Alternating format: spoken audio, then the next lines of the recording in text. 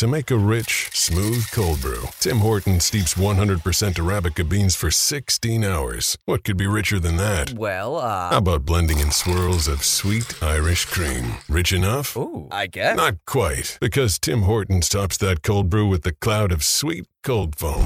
Now, what could be richer than that? Nothing? Exactly. Irish cream cold brew with cold foam now at Tim Hortons. Or try cold foam on any of your Tim Hortons favorites. Modifications extra for a limited time at participating U.S. locations.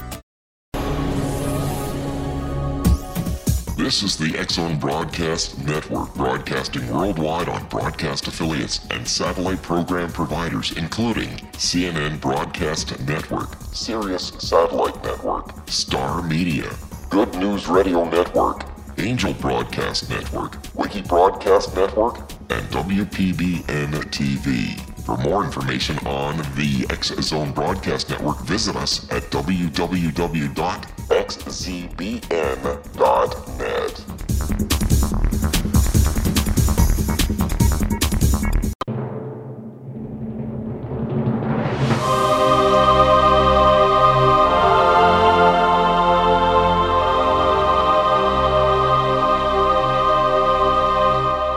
The Science of Magic with Gwilda Wiyaka is largely an opinion talk show. All opinions, comments, or statements of fact expressed by Gwilda Wiyaka's guests are strictly their own and are not to be construed as those of the Science of Magic or endorsed in any manner by Gwilda Wiyaka, Relmar McConnell Media Company, its affiliated networks, stations, or employees.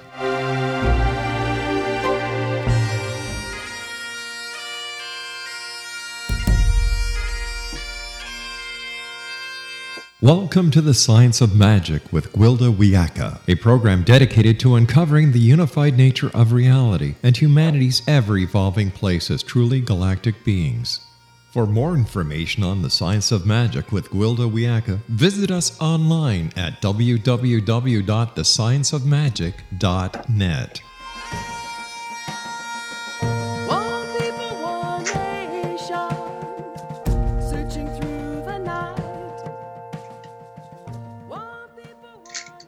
Hi there, and welcome to the Science of Magic, a program combining the science and magic of today's leading topics to co-create new solutions and promote evolutionary thinking.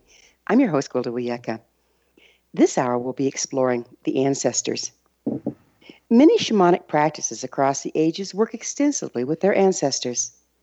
The Choctaw, for example, held their ancestors in such high regard that they used to carry the bones of their dead with them when the tribe moved from one location to another. All of my shamanic teachers had ancestors who returned from the other side as helping spirits. My teachers would perform a shamanic journey to those old ones when they needed guidance and access to ancient wisdom. Many times while serving as a death doula, I personally have witnessed the ancestral spirits of my clients coming to help them cross. In modern times, many families live apart and aren't as interconnected as they used to be. As a result, much of the wisdom of the elders has been lost. When we consider everything expresses according to frequency, and DNA is a frequency code, we all carry potential access to our ancestral lineage and knowledge in our physical bodies. Is there a way we can still work with our ancestors, even if they're on the other side? What do the old ones have to offer us? Can we possibly re-access their wisdom and guidance to help us through these challenges of today? What is the science behind tapping into the ancestral coding in our DNA? With us this hour to explore this intriguing topic is Daniel Foor. Daniel is a licensed psychotherapist and a doctor of psychology. He's led ancestral and family healing intensives throughout the United States since 2005.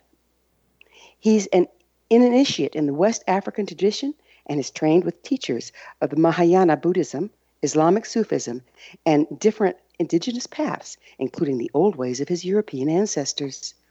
His website, ancestralmedicine.org. Daniel, thank you so much for joining us on the Science of Magic. Thank you. It's good to be here. I'm sure you noticed I very carefully avoided attempting the pronunciation of the African tradition you were initiated in. Would Sure. you mind? It's Ifa or Orisha tradition. It's based in Yoruba-speaking West Africa or Southwest Nigeria and present throughout the African diaspora as well. So. What is Mahayana Buddhism?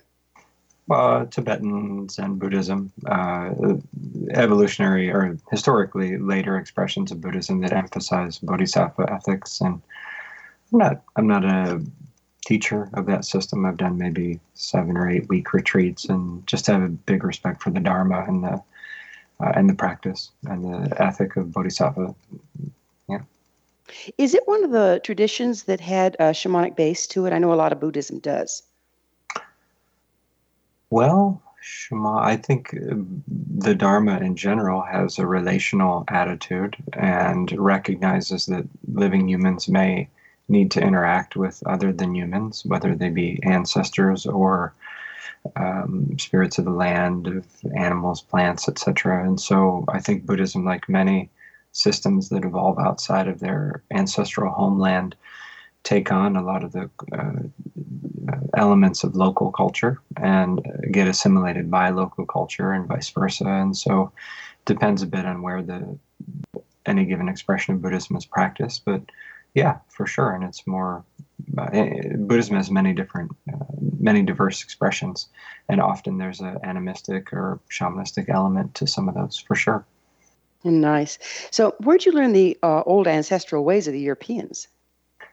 Well, I studied pagan traditions, which are almost entirely a revival of older ways, so reconstruction or reinvention, if you will, revisioning of older ways. I've studied contemporary shamanic practice, which is, again, a sort of a mixture of things and kind of we're going to have to pick up with the shamanic practice on the other side of a short break. But before we pause, I'd like to tell you all about an exciting upcoming provision for those interested in spiritual evolution and personal empowerment, Shamanic Style. Path Home Shamanic Art School's Galactic Shamanism, Art of the Ancients, Key to Tomorrow is a series of leading-edge online affordable classes designed to guide and support you and your family during these times of transition. They'll be coming soon to findyourpathhome.com. Daniel and I will return shortly, so don't go away. You're listening to The Science of Magic, aired daily on xzbn.net. Prior episodes can always be accessed free of charge on our website, thescienceofmagic.net.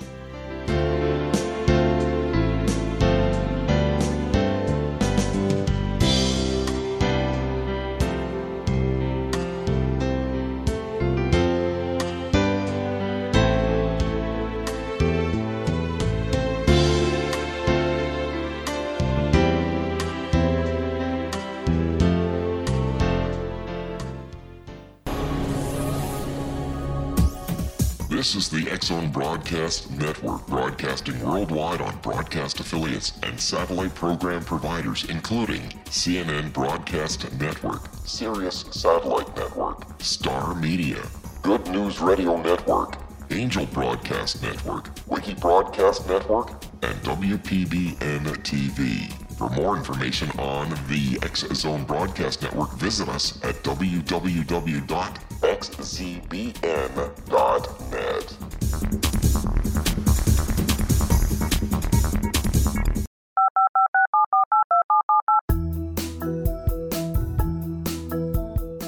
Did you know that when you're on the road with limited data or Wi-Fi, you can still listen to the X-Zone Radio Show with Rob McConnell, The Science of Magic with Gwilda Wiyaka, X-1, Dimension X, Space Patrol, and every minute of the X-Zone Broadcast Network by calling 213-401-0080, courtesy of Audio Now. No smartphone, app, or internet needed. It saves your data plan, and it's free if you have unlimited minutes. Call 213-401-0080 to listen on any phone, anytime, anywhere. Remember 213-401-0080 for the best of the paranormal, parapsychology, and sci-fi radio programming anywhere, 24/7, 365.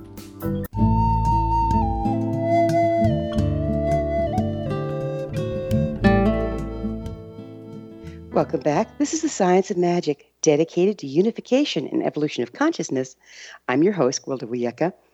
Our guest this hour is Doctor of Psychology and author of Ancestral Medicine, Rituals for Personal and Family Healing, Daniel Foor. His website, ancestralmedicine.org. Daniel, we were just starting to talk about shamanism as it applies to your ancestral studies.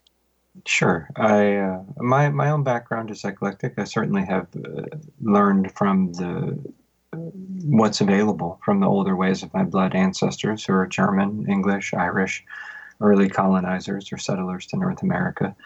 And I've trained in other systems as well. And what I aim to make available to folks is approach to ancestor reverence and ritual that's cross-cultural, that's accessible, that's applicable in a lot of different settings. And so people can find their own style, their own religious angle into that work. But there's enough common ground among diverse traditions of ancestor reverence that my intent was to reinfuse that basic sensibility and pragmatic ritual skill set in the West of it.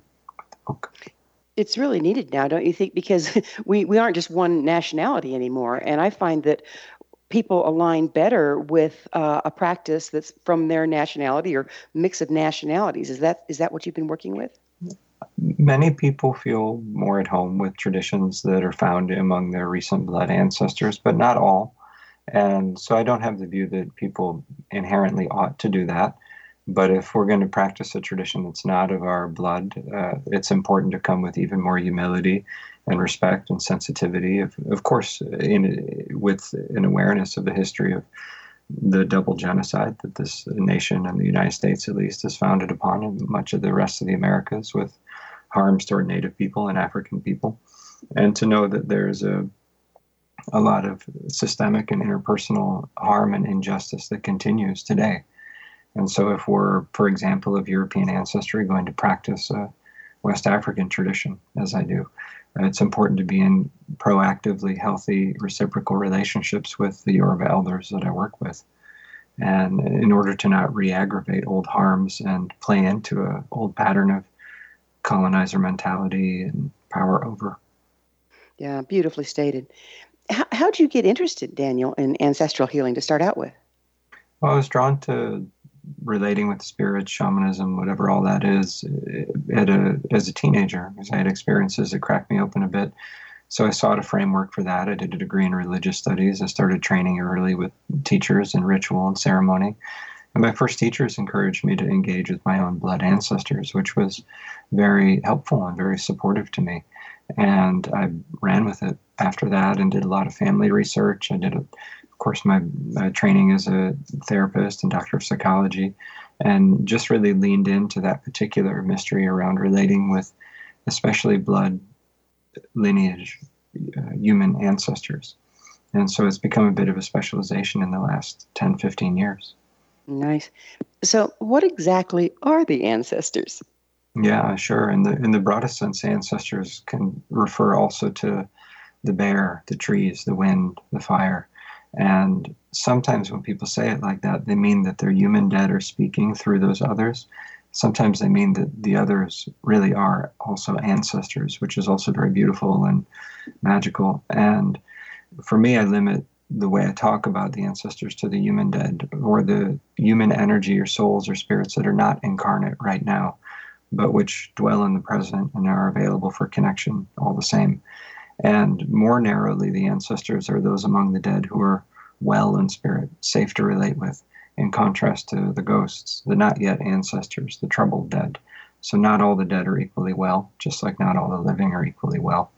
And it's a really important point of discernment for folks who are drawn to engage with the dead. What I see in a lot of folks who choose to engage the ancestors is there's not necessarily as much discernment or emphasis on ritual safety as I might favor myself in that work. Just knowing how much trouble and suffering continues among the dead, at least among the lineages of people that I have the privilege to work with. That's a really important point, because in all the shamanic practices that I've studied, there's a very strict provision to be able to tell when you're talking to a ghost or when you're talking to the spirit of an ancestor. Just because they're dead doesn't mean they're smart, and you can be misguided if you can't tell the difference. And yet now we have a lot of gifted people that don't have the training, and they can get in trouble, can't they? It's true, and not from any bad intent, but there's a lot of buzz around the topic of ancestry, partly because we need a lot of cultural healing, and a lot of that's coming even more to the surface now. And so even white people are getting excited about cultural healing a bit. And it's good, and it can lead to a kind of enthusiastic naivete of just diving into relating with the dead as if it's inherently safe. And it's about as safe as relating with living humans. They really run the full spectrum from harmful to helpful. And Right. so, Just stand on the street of New York and trust everybody that you see, right? yeah, it's a bit like that. And it doesn't mean you should be afraid or that you shouldn't engage. It's just that there's a need for discernment, and there are some skills that are relevant to learn. We tend in the West to think that we're supposed to automatically know how to do all things spiritual. And it's a problematic view. I think it Yeah, it comes really is. a bit out of like aversion to authority and whatnot. It's understandable because a lot of people misuse power. And at the same time, there's a need to learn some things and maybe even train with teachers a little bit and not reinvent the wheel. So it's true, the discernment's important. Yeah, and I find, in our new age communities, a lot of people take a little bit from here, a little bit from there, go off half-cocked, and tout themselves an authority. I think it's a disservice to the original practices, and it's a disservice to the people that are relying on them for the information. It's true. It's a dynamic I see at play, for example, in the realm of what people call cultural appropriation or disrespectful engagement of established cultures. And some of it has to do with an insensitivity to the history of colonialism and racism and power dynamics. And some of it has to do with the fact that many folks don't understand the depth of training that's required just to be a successful ritualist and to not unintentionally harm people. So it's true. Yeah. It's important to be humble and to understand that if you're just having a spiritual opening, it's going to take at least a decade to become not annoying. And that's okay. It's a normal developmental process. Just keep seeking out good teachers and good therapy and good healing, and that's okay. So there's a lot of inner work that's needed to become a grown-up. Yeah, that is the key, isn't it? Is that inner work. So if they're dead, Daniel, how do we talk to them? Does ancestral healing use a form of mediumship? Yes and no. It's my intent to keep the work as very simple, accessible, and pragmatic as possible. And so the ways that we have direct contact or communication with the dead can include just tuning in the moment, which is my usual go-to practice. If it's a group that I'm guiding through a process, sometimes I use a drum to encourage a state of light trance or receptivity with guided intent. And dreams can be a time of contact, synchronicities or events that happen with the sense of charged meaning or presence from the dead. And we can, if we're in some sort of altered state, whether it's from fasting or from substance or from near-death experience, something like that, that can render us more open to contact with them. But it's actually quite common, and reclaiming that ability is a natural ability, is an act of repairing cultural damage and challenging the unspoken agreement that only other living humans are real. And if you communicate with something other than that, then you're crazy or you're foolish. And so that's a kind of arrogance that comes from colonialism and just a dismissive attitude toward the sacred. Well, you speak of the realm of the ancestors. What is that exactly? Well, many cultures have some basic model that includes this world and another world, or a seen or unseen, this spirit world and physical world. Of course, they're not separate, and there's a functional difference that needs somehow named, and yet those two realities intersect really deeply in many ways and many times and places. And so in one sense the ancestors are here, in another sense their home base is in a slightly different dimensional reality or place, if you will. And so is it a question of frequency? Sure, you could think of it that way. It's we don't always have the best words in English for it. Yeah. But there's one big reality that presents functionally as different rooms in the house, if you will. And so, and some people have more natural ability to navigate through those rooms than others, and it's a skill that can be cultivated as well. Yeah. Do you think everybody can learn it? I think almost everybody. I think some folks are going to not have their intuitive ability to relate with the dead function like others. And so it's important to know that there are lots of ways to tap in. And it's not necessarily going to be some big visual thing, or like I don't see dead people, but my ancestors will speak to me at times and in different ways. So I think almost everybody who is sincere can reclaim that capacity. I do. So how do you tell who you're talking to? Well, if you just kind of tune in, you know what I mean? If there's not a real process, is make sure that you're on the other side or whatever. How can you tell who you're talking to? well, it's a good question. It takes a bit of practice over time. The one of the ways is to have your trusted guides and powers with you, and to have them be like an extra added layer of security, if you will, and to ask, is this one that's presenting to me safe? Are they well? Are they an ancestor along this lineage? So one is having clear intent about what you're doing there in the first place, and asking, is this who I've come to meet with? And then having your other guides, your own intuition, cross-check the information, like look away, look back, really check in and trust your gut sense, which more often than not will be accurate. And just ask them. And it's not so common if we're trusting our body wisdom and trusting our guides that we're going to get tricked by a spirit that presents one way but is actually another way. But it takes some discernment and some practice over years of time to know when there's a little yellow flag that needs trusted in spirit work and when it's just mental chatter.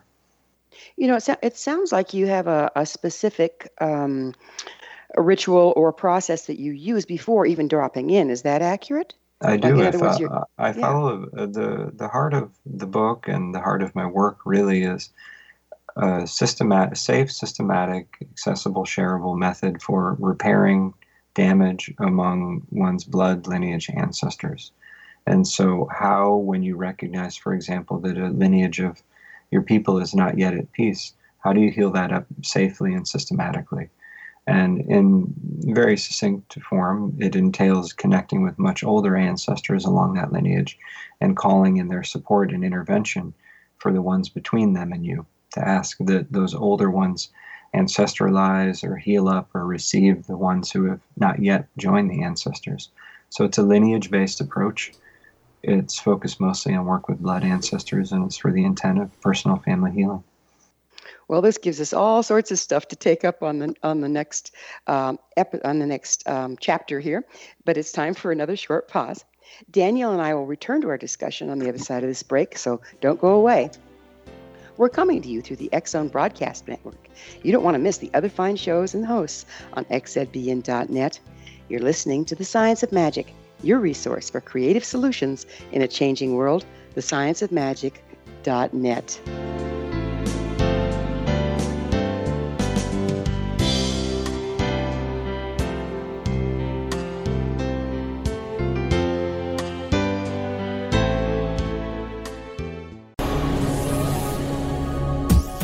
This is the X-Zone Broadcast Network, broadcasting worldwide on broadcast affiliates and satellite program providers, including CNN Broadcast Network, Sirius Satellite Network, Star Media, Good News Radio Network, Angel Broadcast Network, Wiki Broadcast Network, and WPBN TV. For more information on the X-Zone Broadcast Network, visit us at www.xzbn.net.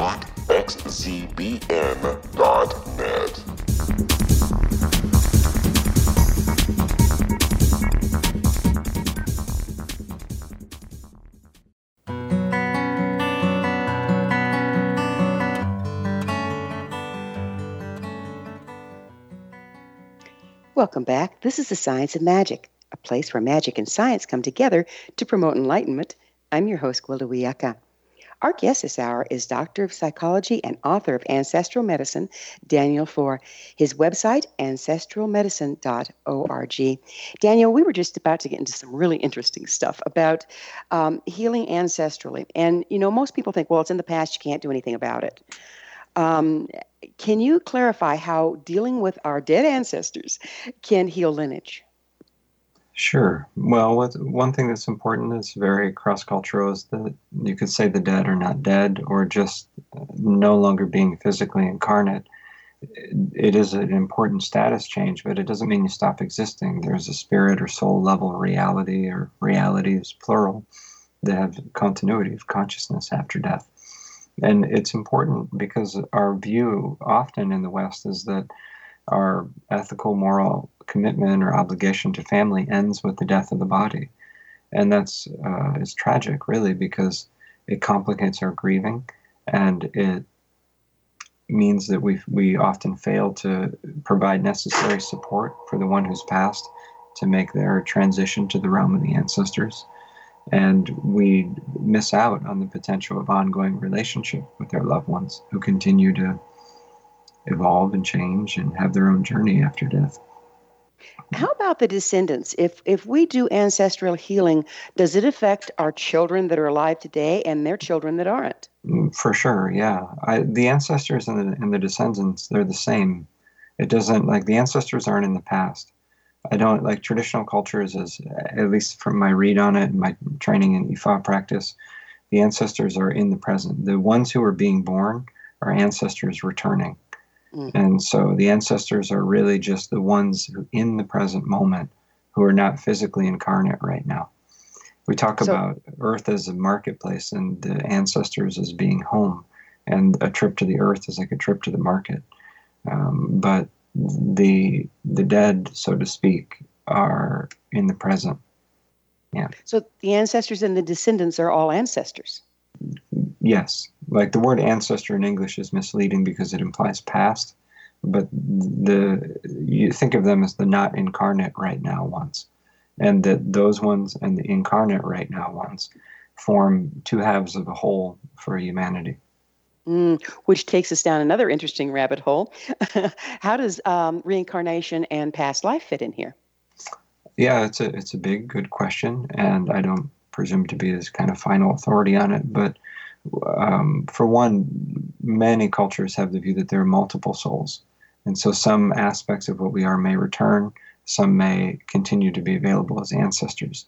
Another thing that's true is that many cultures recognize both that one can return on a soul level and continue to be available as an ancestor. And think of it a bit like taking a dipper of water from a lineage or from a river, a current, a stream, and pouring that back into a human form. It doesn't mean the lineage ceases to be there or ceases to be available. And so it's very much a both and kind of model. And with respect to past lives, it's not a focus that I've seen personally given emphasis from many of the indigenous teachers I've worked with, despite their recognition that there's some type of rebirth. And the thing that has a note of caution for me about emphasizing past life experience is that you could clock or receive ancestral contact as a past life. And when you're saying it's a past life, you collapse the relational field. You say, this is just a part of me. This is just me in a past life, rather than, hello, grandmothers. Good to see you. Good to see your face. Good to meet you. And so I think it's important personally to err on the side of understanding contact from the spirits as contact with something that's not you, in order to preserve the quality of relationship. And at the same time, it's very seamless, isn't it? When do we cease and the others or the ancestors begin? It's kind of a seamless continuum, isn't it?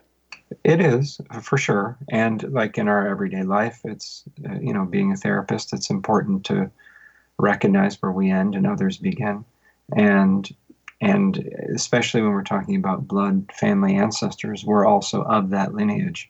And so it's true that we are an extension of a much bigger system and energy. And working with lineage ancestors does soften our sense of individuality and in a way that's good. It's good medicine for a feeling of being isolated. Mm-hmm. And we do so feel isolated, it seems like, in our culture today.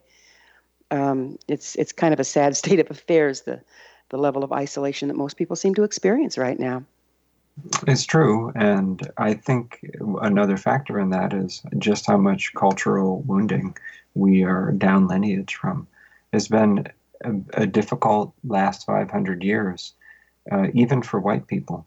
And the 1,000 years before that, for European ancestor people, was a period of time when the indigenous earth-honoring traditions of Europe were smashed into little fragments by Roman Empire and Christianity. And so it's been a tough bunch of recent centuries, and we're down lineage from often a lot of unhealed, unmetabolized ancestral pain. Yeah, thus the fragmentation and the disconnect that we're experiencing as a culture. Yeah, like that. And so it's one of the things I want to emphasize is that even if one's recent family are really genuinely toxic and have been a source of real trauma and lack of safety, etc., there are still blessings and goodness in your older ancestors that can be accessed directly in a way that's healing around your connection with family. And healing doesn't mean we're necessarily going to be in touch with them. If you have a restraining order out against your father because you need it, and you work with the ancestors of his lineage, they might be like, good idea on the restraining order. We encourage you to have that. So they don't, to work with the ancestors doesn't mean we open ourselves up to toxicity that's also present in our family of origin. To the contrary, It can be a way of tempering it. So recognizing that, all this damage has taken up roost in somebody and they may not be reliable doesn't mean we have to let that cut us off from the rest of our ancestry. That's right. Yeah. Yeah. So let's talk about higher self. How does that fit in here? Higher self. Yeah. Well, it's my view that we each come to Earth with our own unique destiny and our own soul level coordinates or things to take care of, ideally. And so when you say higher self, I think of memory of what we've come here to do. And the ancestors can help us to remember our specific gifts that we have brought here in order to achieve that. There's a lot of the blessings that we're walking with, whether or not they're activated, are ancestral inheritances. And so we can have clarity about our destiny, but unless we have the power and motivation to fulfill it, it's knowledge that hasn't been actualized. And so the ancestors are helpful for that. And they remember, because they've lived it, what it is to have a fulfilled life in service to the earth and the spirits and the many beings here. And so the best of the ancestors, they are exemplary. They're models for how to be a grown-up and a well-adjusted, helpful human. Do you think, you talk about we have something to do, and I definitely believe in life purpose, work with it a lot myself. Do you think that job or mission or to do kind of is and the next chapter is by the next generation coming up? Do you think there's a ancestral mission, if you will? You're saying is there a larger cultural destiny or story that's playing out?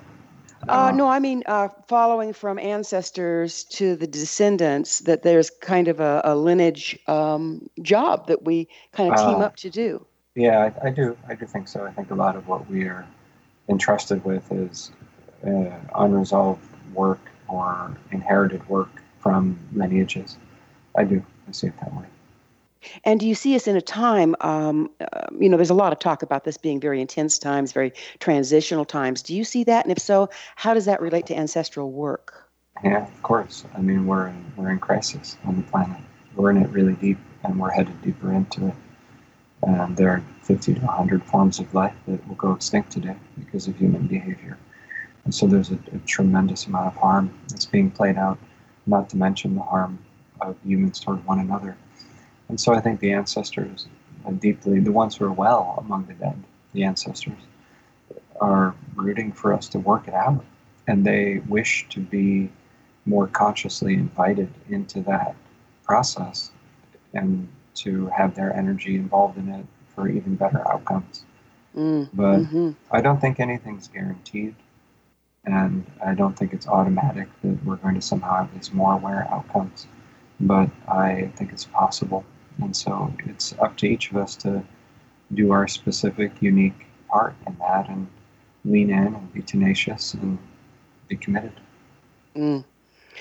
Let's change tracks a little bit here. Tell us about the ancestors that come to us in dreams and how we can tell, ancestral contact dream from just an ordinary one?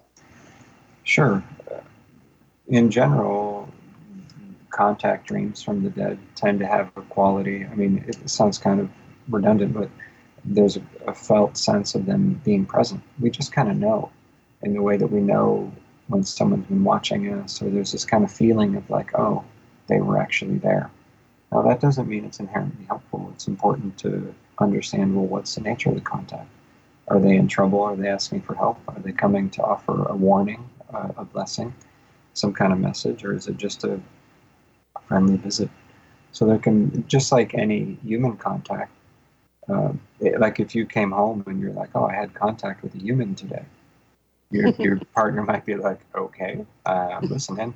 And so it's a bit like that with the ancestors, and so it begs the question of what's the nature of the contact, and is there anything required of us here? Was there an ask around it? Is there anything we need to do? And how do we figure that out?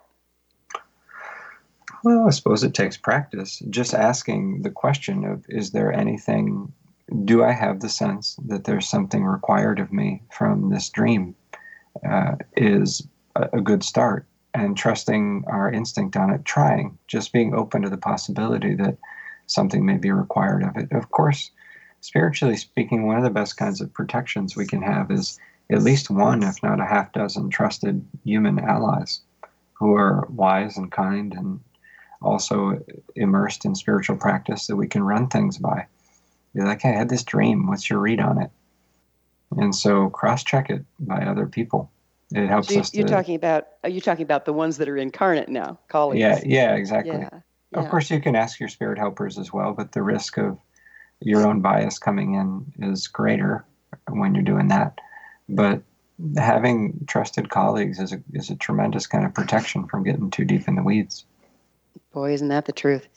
When the ancestors show up, and we have just a few minutes left here, when ancestors show up, do they communicate in allegory sometimes?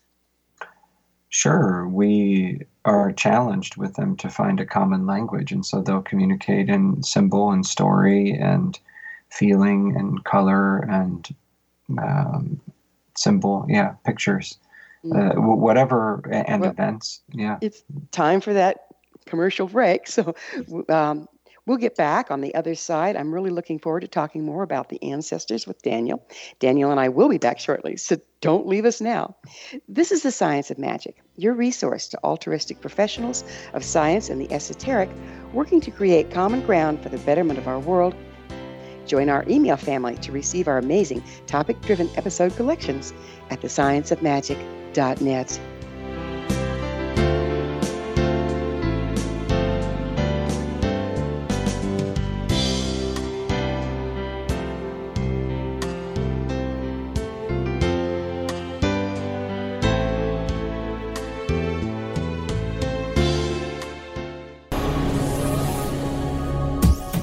This is the X-Zone Broadcast Network, broadcasting worldwide on broadcast affiliates and satellite program providers, including CNN Broadcast Network, Sirius Satellite Network, Star Media, Good News Radio Network, Angel Broadcast Network, Wiki Broadcast Network, and WPBN TV. For more information on the X-Zone Broadcast Network, visit us at www.xzbn.net.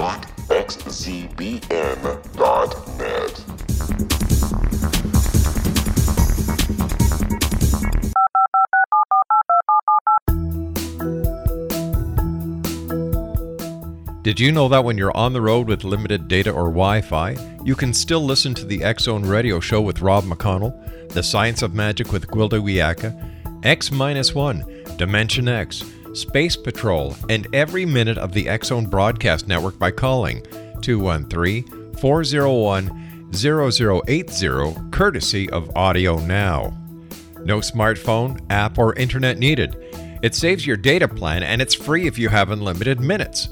Call 213-401-0080 to listen on any phone, anytime, anywhere. Remember, 213-401-0080 for the best of the paranormal, parapsychology, and sci-fi radio programming anywhere, 24/7, 365.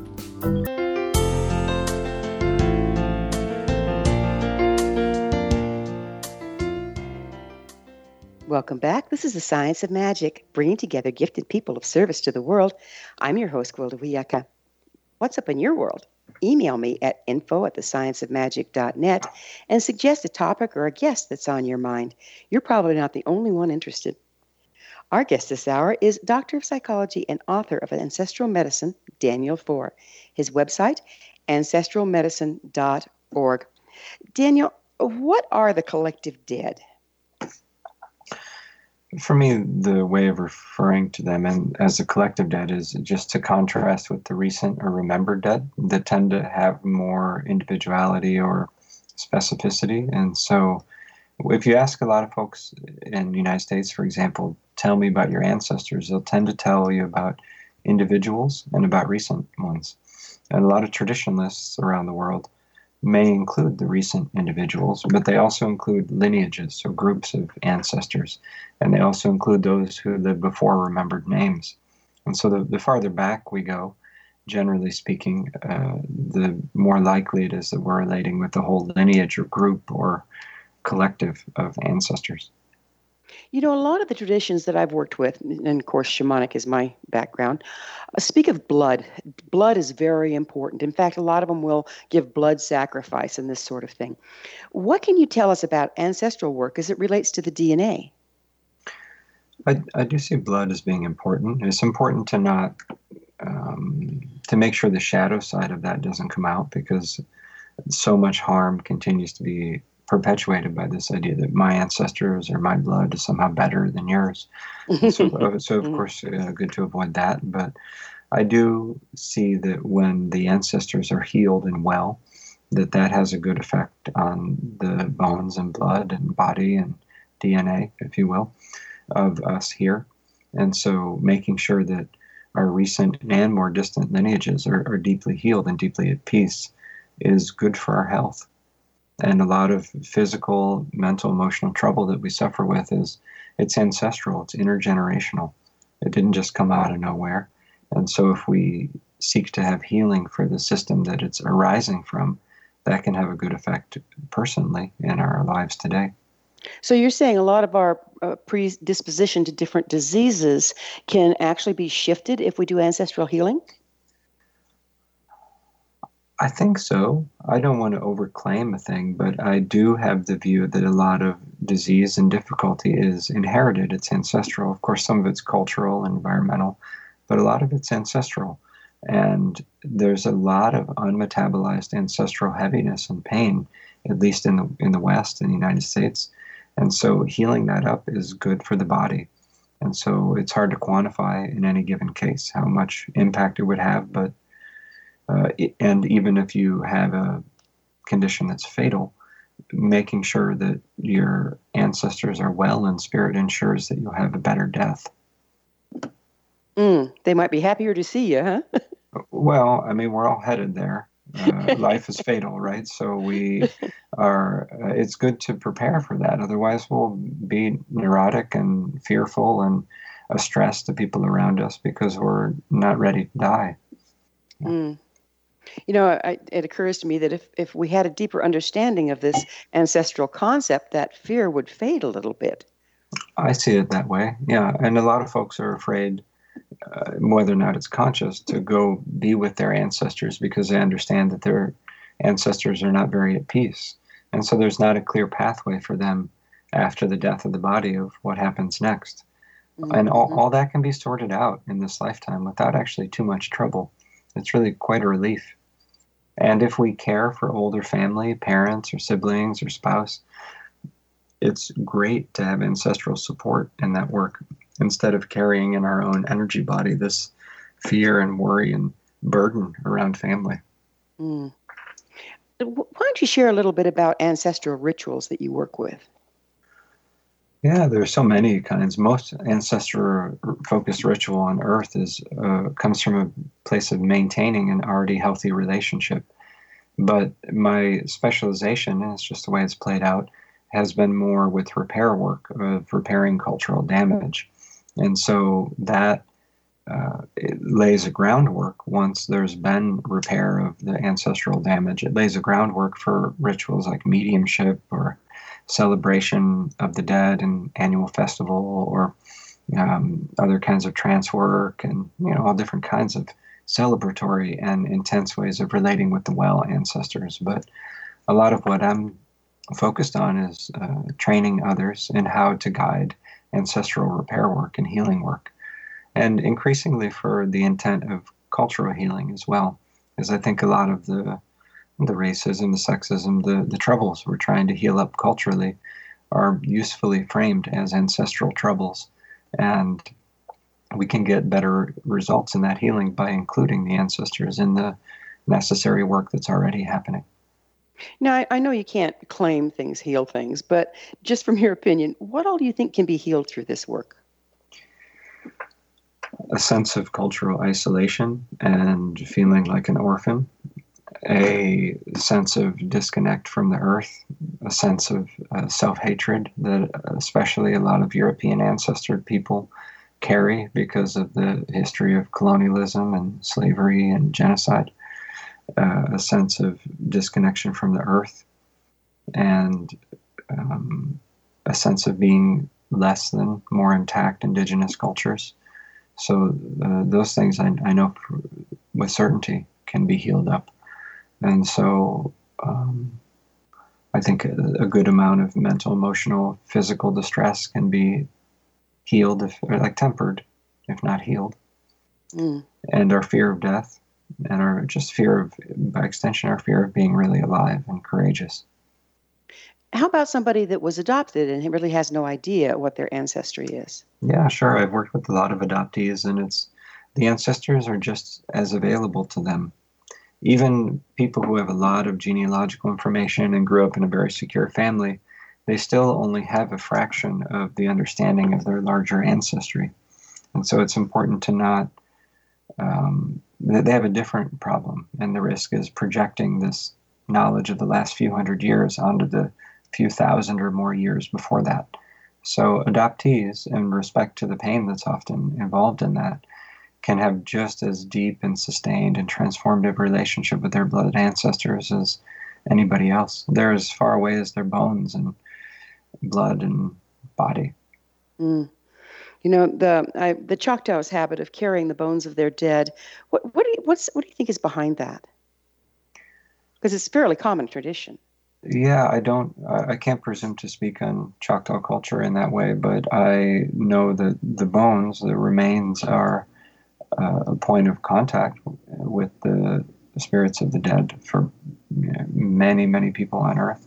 And we see it that way. Even secular American people would frown upon desecrating a graveyard or the remains. There's an instinctual understanding that it's an ongoing link with the dead. And so it's a bit like carrying your ancestors with you. And it kind of can go back to the DNA or the frequency to be able to align with them, can't it? Yeah, perhaps. I don't see the contact with the remains as being essential for relating with ancestors. We're quite mobile, and the remains are not always recovered, and life's messy and complicated. But having said that, the remains are sacred, and it's important to relate with them with reverence in whatever way is right for you culturally. So another odd subject here is, what about possession? Are you familiar with depossession, possessing spirits, and how does that relate to contact with the ancestors? Sure. The word possession in Ifa tradition, we work with possession, intentional, beneficial possession quite a lot. The word possession has a lot of racist history around it in the West, from European ancestor people being freaked out by the intact spirit traditions of often enslaved African peoples in the Americas. And so there can be a judgmental tone to possession work. But incorporation, possession, runs the full spectrum from beneficial to not beneficial or not voluntary. And so it's important to unpackage what's intended here, or what's meant when we're talking about it. And so, like in Orisha tradition, we do a lot of possession work on purpose. It's quite lovely and ecstatic. And right. Yeah, like the kachinas would actually be possessed by star beings, and that's what the dance was about, is to bring that wisdom through. So there is intentional possession that's beneficial. Yeah, and at times the dead who are not yet well are around the living or have an unhelpful way of, it's kind of a spirit intrusion, or occasionally if someone's quite fragmented, the dead are quite strong, then a full possession, meaning that they're really speaking through the person, which is less common than the unhelpful dead just kind of weighing on a person or drawing energy from them. And so that does happen quite a bit. And it's not an evil thing, but it's not helpful either. And so we just have a bit of a cultural blind spot around it. And it's important to know how to set boundaries with the unseen or the spirit world. Not everything's helpful that's in spirit form. Well, this has been absolutely enlightening, Daniel. It's hard to believe, but we're already out of time. Daniel, thanks so much for joining us on the show. Yeah, thank you so much. Our guest this hour has been Doctor of Psychology and author of Ancestral Medicine, Rituals for Personal and Family Healing, Daniel Foor. His website, ancestralmedicine.org. This has been The Science of Magic. Join our email family to be the first to receive our thought-provoking, topic-driven episode collections at thescienceofmagic.net. Until next time, dear ones, may you be blessed with knowledge and comforted with love as you explore your ancestry.